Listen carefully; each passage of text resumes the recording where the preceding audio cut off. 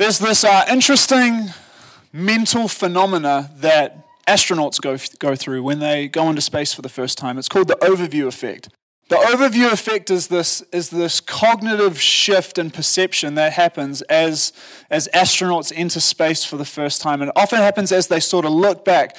And what happens is they suddenly see this planet floating, and they see all of space around it, and they're suddenly overwhelmed with emotion for what the planet really is. You see, they know that there's like 8 billion people. They know that there's different countries. They know that there's rich people. They know that there's people who are not rich. They know that there's different races, different religions. They know all that sort of stuff. They know that there's all kinds of life. There's war, there's peace, there's all kinds of stuff going on. They know that. They understand that. But there's something that happens to these astronauts as they enter space, and they look back and they see this thing, and the reality of it hits them in a way that they never quite knew before. Has anyone heard of this thing before? The overview effect? When astronauts describe it, they talk about being completely overwhelmed and just experiencing this crazy rush of emotions. And it shifts something inside of them. It's like from that moment onwards, they're never the same. And I've been thinking about this a little bit lately. I heard about the overview effect on a podcast I was listening to, and they were talking about it. And I was thinking how that seems to be something that needs to happen with faith. And when you talk to people who have lived a long faith journey, who have been Christian for a long time, have been pursuing God for a long time, they have these moments in their life, sometimes a singular moment, sometimes many times. They have these moments where they talk about experiencing God in a significant or profound way, in a way that they had never had before. And suddenly it was like they knew of God, they knew the story of God, they had been pursuing Jesus, they felt like they were a disciple and a follower of Jesus, but it was like in this moment, God suddenly became bigger. The invitation became bigger. The call became bigger. And they found themselves overwhelmed with maybe a sense of God's heart for the poor, maybe a sense of God's love for His creation, maybe a sense of God's desire to be in relationship with them personally. Maybe there was an understanding of God as sort of like a big, sovereign, faraway God in the distance, someone that was sort of something to be feared and some sort of judge, and suddenly it was revealed to them that God was a friend. Or some people who have experienced God as friends suddenly began to see the majesty and the sovereignty of God in a new light, and that began to take meaning, and there's a sense of overwhelming that seems to happen. And I feel like this is a shift that is actually this sort of sense of being overwhelmed by God, this sort of cognitive shift or spiritual shift is actually something that needs to take place in our lives. And I would probably contend that it's something that needs to take place more than once. But I've been thinking about it so much over this last few weeks, and it seems really evident to me that this is actually something that happens throughout the Scriptures.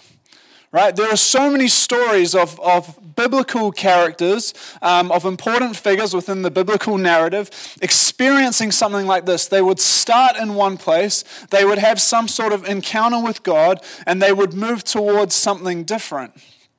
Does that sound like something familiar, like you might have seen in the Scriptures before? I just want to highlight a few of them. In Genesis 28, verses 16 to 22, it talks about Jacob. When Jacob awoke from his sleep, he thought, "Surely the Lord is in this place, and I was not aware of it." He was afraid and said, "How awesome is this place? This is none other than the house of God. This is the gate of heaven." Man, Jacob was a bit of a snake, right? He was always just trying to get what his brother had. He was trying to steal the birthright. He was a little bit sneaky. If you know that story, he ended up having to run away from home, right? He was just a bit of a snake. And suddenly he has this encounter in his life while he's on the run, right? And he goes, "Oh, surely God was here all along." He has this experience in a dream, and suddenly something shifts. Man, in the character of Jacob, if you've read this story, it shifts. And suddenly he's moving towards becoming the nation of Israel. It's an incredible shift in story. There's an encounter and a sense of awe and reverence that takes place that shifts him and moves him. Another example in the story of Job. Job was this man, if you're not too familiar with it, there's the story, and essentially God and the devil have this wager over this man's life. And this man, Job, goes through incredible suffering. And somehow, almost paradoxically, despite the fact that he's going through all of this horrific stuff, he ends up pressing into God more, choosing to trust more, and he says things like this in Job 26:14, "Behold, these are but the outskirts of his ways, and how small a whisper do we hear of him. But the thunder of his power, who can understand?" It's like, we're just getting it. It's almost like he's saying, we're only getting a glimpse of God. We're only understanding a tiny fraction of it, but man, there is something more powerful at play. And that's like a very insightful thing for someone who is just suffering the way that he is suffering. There's some sort of shift that takes place as he's going through this experience. We look to the Psalms. We see David has moments like this as he considers the bigness of God. Psalm 8, 3-4. "When I look at your heavens, the work of your fingers," so looking at the power of God and considering the power of God. "When I look at the moon and the stars which you have set in place, what is man that you are mindful of him, and the son of man that you care for him?" This is not a negative thing. This is David being in awe of what God is up to. Oh my goodness, you can create the earth, the moon, and the stars. You can create this massive expanse, and yet you are still longing to have relationship with humanity. Like, this is a moment of awe for David. And it shifts something inside of him. You see the whole tone of the Psalms just shift and towards this thing of awe and reverence as David considers who God is. And we see the same thing. This happens all through the Old Testament. And then we see it even roll over into the New Testament as well. We see it in the Gospels. In Luke 8:25, when Jesus is on the water with his disciples, and there's a storm going on around him, and Jesus stands up in the boat and he stills the storm. It says that the disciples looked at what happened with fear and amazement. It's like in that moment, it's like, yeah, they'd seen things. They'd seen some miracles. They'd seen Jesus do some stuff. But it's like, again, here's another moment. It's like, oh my goodness, there's something happening here. Like God is doing something. The story just became bigger. God just became bigger. And fear and amazement was their response. There is this awe that comes upon them. We see it again, Acts 2, 42-47, like one of my favorite verses that sort of celebrates Christian community and talks about what life looks like when people gather and when they share bread and when they open up the doors to each other and when they learn together. And what's interesting is it talks about this beautiful sort of, learning from one another and sharing and having all things in common. And it says, "And awe came upon every soul." Like the way that these people lived out their faith journey together shifted something inside of them individually. Awe came upon every soul, and it's almost like it was about to say, and life will never be the same. Right? There is a cognitive shift that takes place. We see it in Paul, later on in the book of Acts chapter 9. Paul was someone who genuinely loved God. He was super passionate about his faith. He had studied the scriptures, but he was intensely religious. And he's walking to Damascus intent on persecuting Christians, and he has this encounter with Jesus, right? And it talks about the scales falling from his eyes. Like that is whether you read that as literal or figurative, it's like there's this moment of awakening as awe comes upon Paul as he has this revelation of who Jesus is, and his life will never be the same again. Awe is this thing that needs to happen. There has to be these moments of overview effect if we are to discover the fullness of God's story, our working in our lives. You see, awe plays a central role in both the relational and spiritual experience. These stories that we're talking about, that we're pulling out of scriptures, and many more, right? These are not the only ones. They all suggest that awe has a key function in promoting some kind of commitment to a new worldview or lifestyle. There's the story of Jesus when a woman is brought before him and everyone says, hey, she's an adulterer, she should be stoned. We don't need that up. She's accused of being an adulterer, and under that system they were like, hey, she needs to be stoned to death. And there's this incredible sort of dialogue that happens within the community, and eventually it works out that she's not stoned to death. Everyone walks away. And Jesus' final words to this woman are, go and sin no more. Man, and I've often thought about that verse. We don't know what happens. But man, I'm convinced that an encounter with the grace of God, with the grace of Jesus in that moment, you kind of get the sense that that woman's life was never the same again. Right? And like there was this thing that was supposed to happen to her. And it didn't, and she received this thing, and suddenly there's a fresh revelation of grace and love and who God is and what He longs for. And you get the sense that her life was never the same again. You guys with me?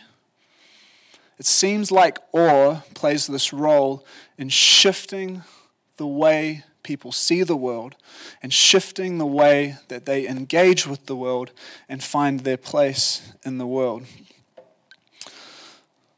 And it's interesting to me because this awe seems to happen in response to the invitation of God, carrying on a little bit from that sense of invitation last week.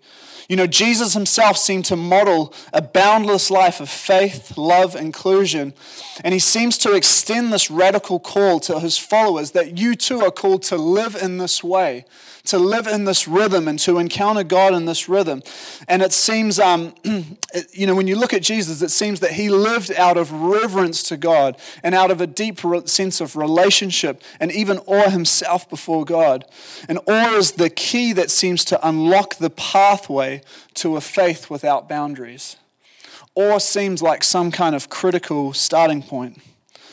So through awe, I want to propose this evening, is that it is through awe that we are called to discover a life of passion and purpose as we live out of and embody a new worldview. These are the sorts of experiences we need to look for, to be aware of, and it's like it says in Job, it's a gentle whisper. It's not this like intense thunder. But there are these moments where the whisper of God is there for us to listen to pay attention to. And it's like this gentle invitation that calls us towards embodying and being about something new. To be able to see the work of God and the love of God and the grace of God in a new way and a new light, and to begin to embody that and live that out in the world around us. Through our awe, we find ourselves longing to pursue the things of God with a newfound sense of passion and purpose. What am I talking about when I talk about passion? When I talk about a newfound sense of passion, my understanding of passion is it is that which we are willing to give something of ourselves for. Right? A more extreme version would be passion is that which we are willing to die for. Right? But there is this sense of sacrifice that comes with it. Like, what is your passion? Like, is the story that we're invited to, does it feel like there's enough in it, like there's something profound enough, meaningful enough in it, that you would want to give something of yourself to it? It's like, I'd go to the grave for that. I'd sell out for that. I'd quit my job for that. I'd be about that.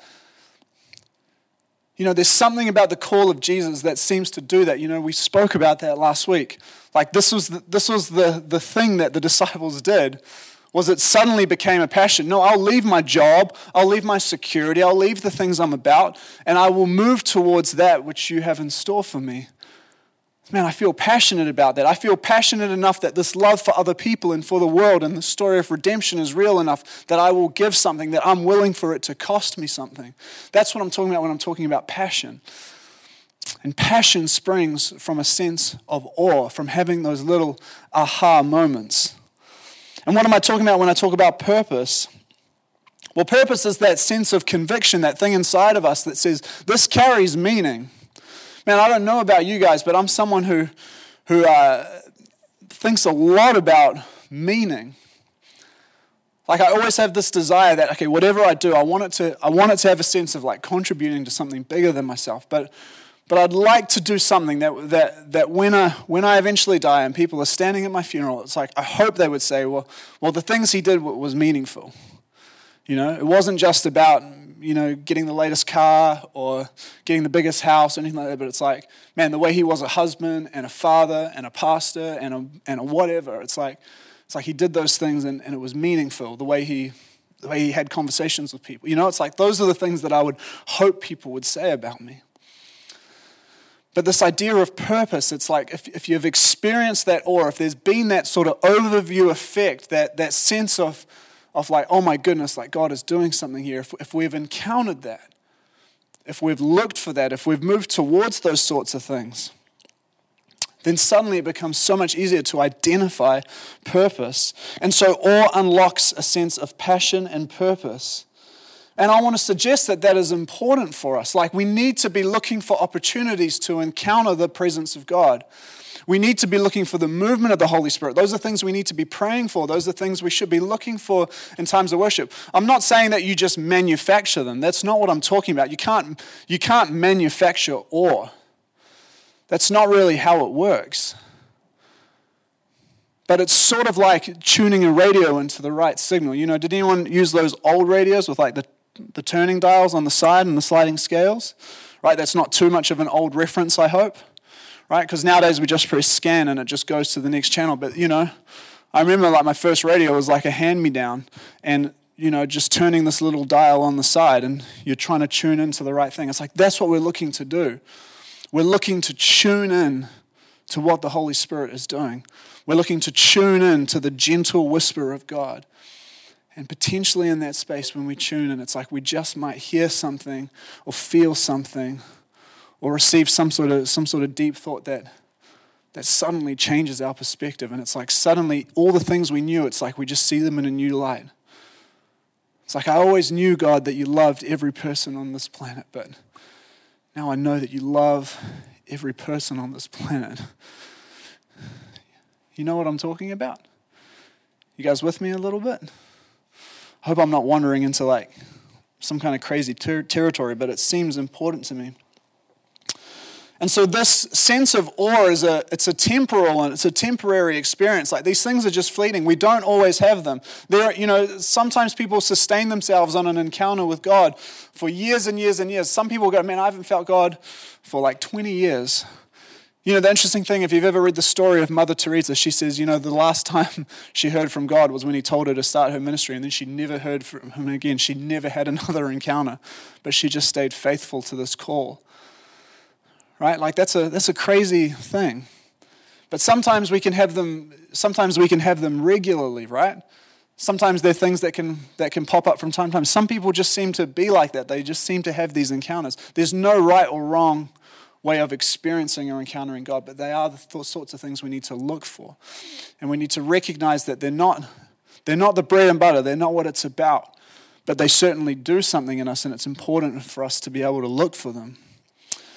And so if they're not the bread and butter, if they're not the main and the plain, then we need to make sure that we balance those sorts of experiences and the things we're looking for out with something else. We need to be able to maintain a sense of commitment to the cause. It's like if God stirs something and sparks something inside of us and we begin to move towards that, there has to be something that maintains and sustains us along the way. Which is why I want to propose that the temporal experience of God, which is awe, needs to be balanced with the intentional experience of God, which is our rhythms and religious practices. This is why something like communion, which we take every few weeks or so here, is an important rhythm. It's something that connects us with the story again. That's why it's important to gather and do fellowship, because it connects us with God's call towards community and towards the things that He's doing. It's important for us to worship because it connects us in some way with the beauty and the wonder and the majesty. Right? It's why we need to pray, because it allows us to look for the movement of the Holy Spirit, not just in our own lives, but in the lives of people around us and the world around us. It's important for us to develop and know these sorts of rhythms. I want to tell you a little story. When I was 13 years old, my family went and lived in Australia for a little while, and at that time, I was super into golf, right? Like I was a real bit, and I know this is like a golf story, and like some people are not that into it, but just like bear with me because there's a point, right? But there was a young guy in Australia called Aaron Baddeley. Once again, I know you guys won't care, but he was a big deal to me, right? He was 18 years old, and so I was 13 years old. He was 5 years older than me, and he had just the year before, as a 17-year-old, won the Australian Open. And so as like a young kid who was super into golf, like I looked up to this like sort of cool young Australian dude, Aaron Baddeley, and I got to go to a tournament that was near our house in Sydney, and I got to watch Aaron Baddeley play. And I was in total awe of him. You know, I just remember standing there because like people just sort of follow these particular golfers around in crowds, and I knew he was going to be coming up to this one hole, and so my dad and I just stood right sort of center, like right behind where that tee was, and we watched like 10 or 11 groups come through, and finally Aaron Baddeley's group stood there, and I was just like mesmerized by like this guy that I idolized, you know? And after that day, like I got so into golf, and I always was just telling my parents, like, let me go play. Like there was like a driving range nearby, and I started to get like a lot better. And then we moved back to New Zealand, and I just like sort of disconnected with it. And I just was into school, into some other sports, but I just stopped playing, and I didn't have that like intensity anymore. You see, sort of seeing my idol, this thing that I'd looked up to, had sparked something inside of me, and I was like, man, I want to do that. I want to be like that. And suddenly it changed the way that I lived. As like a 13-year-old, I was like, man, I was a golfer, and I was going to be a golfer. Has anyone experienced something similar?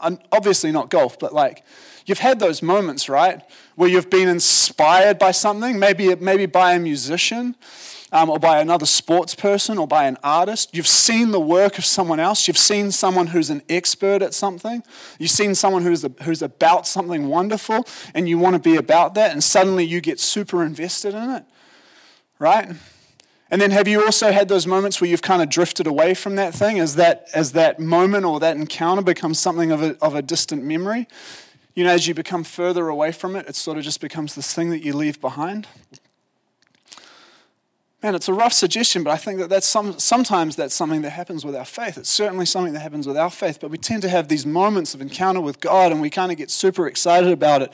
And we're like, man, I'm going to read my Bible, and I'm going to pray every day, and I'm going to do this, and I'm going to, drive for the food bank, and I'm going to start this thing. And then we get super excited about it, and then it just sort of, like, oh, I can't do it this week because I've got this thing on. And then we just slowly sort of drift off, and it just becomes this thing that just kind of happens on the side, and then we just get comfortable. Like, are you guys familiar with that rhythm, or am I the only one who lives that way? Right? It's definitely just me then. This is obviously a sermon preached directly to me. But, the lack of exposure, it was like suddenly Aaron Baddeley wasn't this figure who was in my life or right in front of me anymore. But suddenly he was this thing that was just sort of off to the side and somewhat distant memory until, 15 years later I'm talking about him in a church service, and I just really haven't thought about him that much since, We have to find ways of putting rhythms in place and keeping some of those things connected so that we can continue to move towards that which we were inspired by and in awe of. We have to. There has to be a sense of discipline, and so when we talk about passion and purpose, right? When we talk about that thing that is stirred inside of us by awe, we also have to talk about depth and discipline. Because if we want to maintain that sense of passion and purpose, if we want to carry that passion and purpose into everything we do, we have to maintain. It is the depth and the discipline that will maintain it. You see, awe necessitates a response, not just of passion and purpose, but of depth and discipline. I think that's one of the things awe does, and it's very easy to get excited about the passion and the purpose, but there's actually an invitation in that moment that calls us towards depth and discipline. What am I talking about when I talk about depth? I'm talking about being willing to ask hard questions, being okay with doubt, learning how to embrace the mystery, being okay with not knowing everything. It's like when we talk about God, we're talking about an infinite God, right? And what's fascinating to me is so often we get an idea of God, and we put him in this box, and as he functions in this box, that becomes very comfortable, and he kind of works over there off to the side. And then suddenly, something happens in our lives, and that God in that box doesn't work anymore. It's like, well, God, where were you? Or if you were real, God, you wouldn't have let this happen. Right? Who's had people in their lives say things like that? Who's said things like that? Just me again. But one of the things about depth, right, is that it takes us deeper into this whole idea of a bigger, infinite, all-loving God. It's like suddenly you knew God was loving, but when you invest in that and when you study it, it's like, well, actually, like your understanding of His love goes deeper. And when you practice loving and you work on loving people around you who you would never normally love, or you suddenly find yourself becoming married, or you suddenly find yourself becoming a parent, it's like, well, those reveal different things about love. And it's like, oh, I never considered like love in this way, but now that somehow opens up the love of God in a new way, in a more meaningful way as well. But there's something about going deeper into the mystery of God and embracing the mystery of this thing and being okay sometimes with not having all the answers, but knowing that God is with us. Going deep into the nearness of God, trusting the nearness and the closeness of God. And there's something about discipline as well. And here's what I'm talking about, discipline. Finding ways of valuing rhythms that will feed your soul. And I think one of the most tragic truths of our time is that we are more resourced than ever before in church history, yet we are more spiritually impoverished than ever before in church history. And I think one of the things that's difficult is like we're learning to consume information in like a nanosecond, right? Like we live in the Twitter age where it's like, this is how many characters you're allowed to use. And most of the time, like people are looking for like visual images now. Like we just want videos, right? Like 30% of all searches on the internet now are like for video content because we just want to receive that information. And it's like, if your video is longer than 1:30, forget about it. You've got to be able to get your point across in 1:30. Like we're so used to consuming things, and it's like that was never how Scripture was supposed to be experienced. That was never how a relationship with God was supposed to be experienced. Scripture was never even meant to be broken. Man, I've used verses tonight. It was never meant to be broken into verses. It was never meant to be broken into chapters. We're talking about books that were meant to be read, not even books, letters that were meant to be read from start to finish in one go. When was the last time you sat down and you read the Gospel of John in one hit? Or the letter of Romans in one hit? It's like, man, we read one chapter and we're like, oh, this is so hard. Because like we're not used to it. And there are so many brilliant tools out there. And yet we struggle because we're just juggling so many different things, and we're so distracted, and we're so drawn to other things and trying to consume information in different ways. There are all these different things going on. But there's something about the depth and the discipline that anchors us and maintains us between those moments of awe and helps keep us moving in our passion and our purpose. Are you guys with me? A little bit? Okay, good. So we must find ways of stretching and challenging ourselves spiritually in order that we can more fully discover our place in God. And I think that this feeds our passion and our purpose. And if we're able to maintain and nurture our passion and our purpose through our depth and our discipline, and we can then have these moments of awe, if we can somehow, if that can be a rhythm that exists, and it's not like it's a perfect rhythm, but if that can be something that we can value, I think what happens is that we move towards this whole thing of boundless faith, and we begin to just become people who are always growing. This is what I'm talking about when I talk about boundless faith. It's not like we ever become perfect Christians. That's not the goal. But we're always growing in who we are and how we respond to the world and how we move towards the things of God. We're always growing in how we love and how we embody peace. We're always growing in how we can best serve and live out as kingdom of God people in our jobs and in our families and in our universities and in our schools or whatever. We want to be able to value that sense of awe. We want to be able to nurture our passion and our purpose, and we want to be able to value our depth and our discipline, going deep and being disciplined in how we respond to God. And so I want to invite you this year, and I want to challenge you guys as a community, as a group of friends, as individuals, to consider the things that you do to keep yourself anchored in your passion and your purpose. Like, what is your passion and your purpose? Is this story of God still something that excites you and captivates you? Or is it something you do because you always did it since that day you were in kids' church and you learned about, Noah's Ark or something? Or is it a story that continues to unfold, and does it do something inside you? And are you about it, and is it something you want to carry, and is it something you want to wear? And what does the story do to you? What does it stir in the depths of your soul? And then on top of that question, I want to ask you, what does it look like for you to put some rhythms in place that nurture that passion and that purpose? What does it look like for you to grow? There's a couple tools and stuff that I've recommended over the years. I've spoken about Read Scripture before, and if you don't know that, you can download the Read Scripture app. But that is if you're someone who's really passionate about, if you're wanting to be passionate about reading your Bible and understanding your Bible, bar none, this is the best resource you could ever use. It's got these great videos at the start of every single book. You can have it all on your phone. There's a reading plan if you want a reading plan. But bar none, the best resource for understanding the historical context, the purpose of the letters, all that kind of jazz. It'll make the Bible absolutely more interesting if you struggle to understand what it is you're reading when you open it. Right? Bar none, one of the best resources. For me, one of the things I've discovered is this new resource called Infinitum, right? Which is this one. And if you're someone who isn't so much about trying to understand your Bible per se and trying to understand the context, but you're someone who values some sort of prayer, or if you value conversation and that feels like a way you learn and grow, I want to recommend this thing. Here's what happens every day. You've got an app on your phone. You get a little scripture or a little quote or a little thought or a little prayer or just something that you can think about during the day.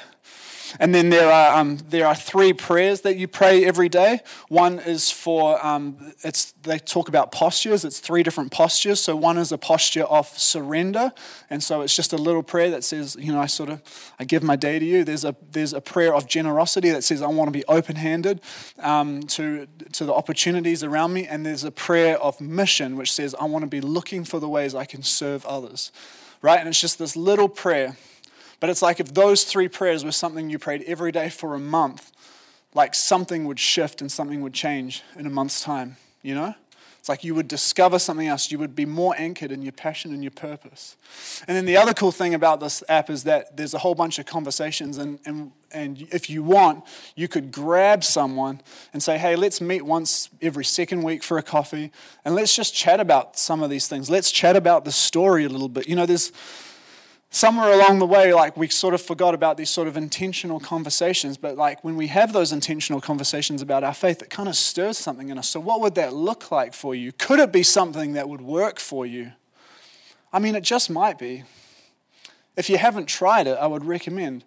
But what would it look like to be in relationship with someone who you just catch up with, and you're talking about these things, and you're talking about what it's stirring inside each of you? That feels like it would be something that would anchor us in a sense of purpose and passion. And so those are just 2 resources. But the internet's full of them, right? With more resource than you've ever been before. You can have Word for Today delivered right to your inbox. You can download study Bibles on your phone. You can do all sorts of stuff.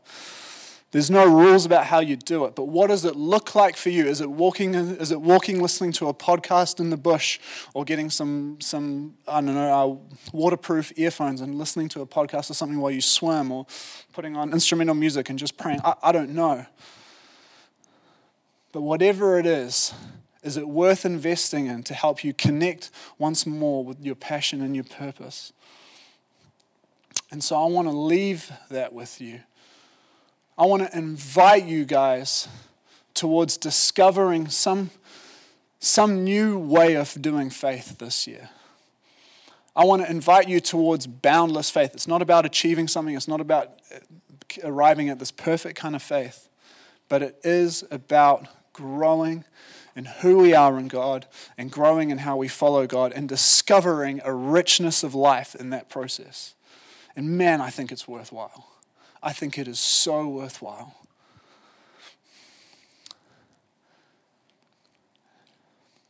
And so I want to invite you guys to be open to that process. And I want to invite you to be open to it right now this evening. And so why don't you stand and why don't you stand with me?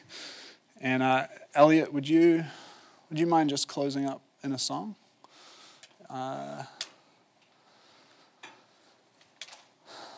Maybe that Chris Kilala one?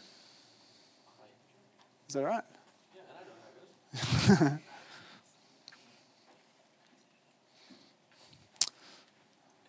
But I wonder if just in this moment we could be intentional about opening ourselves up to the awe of God.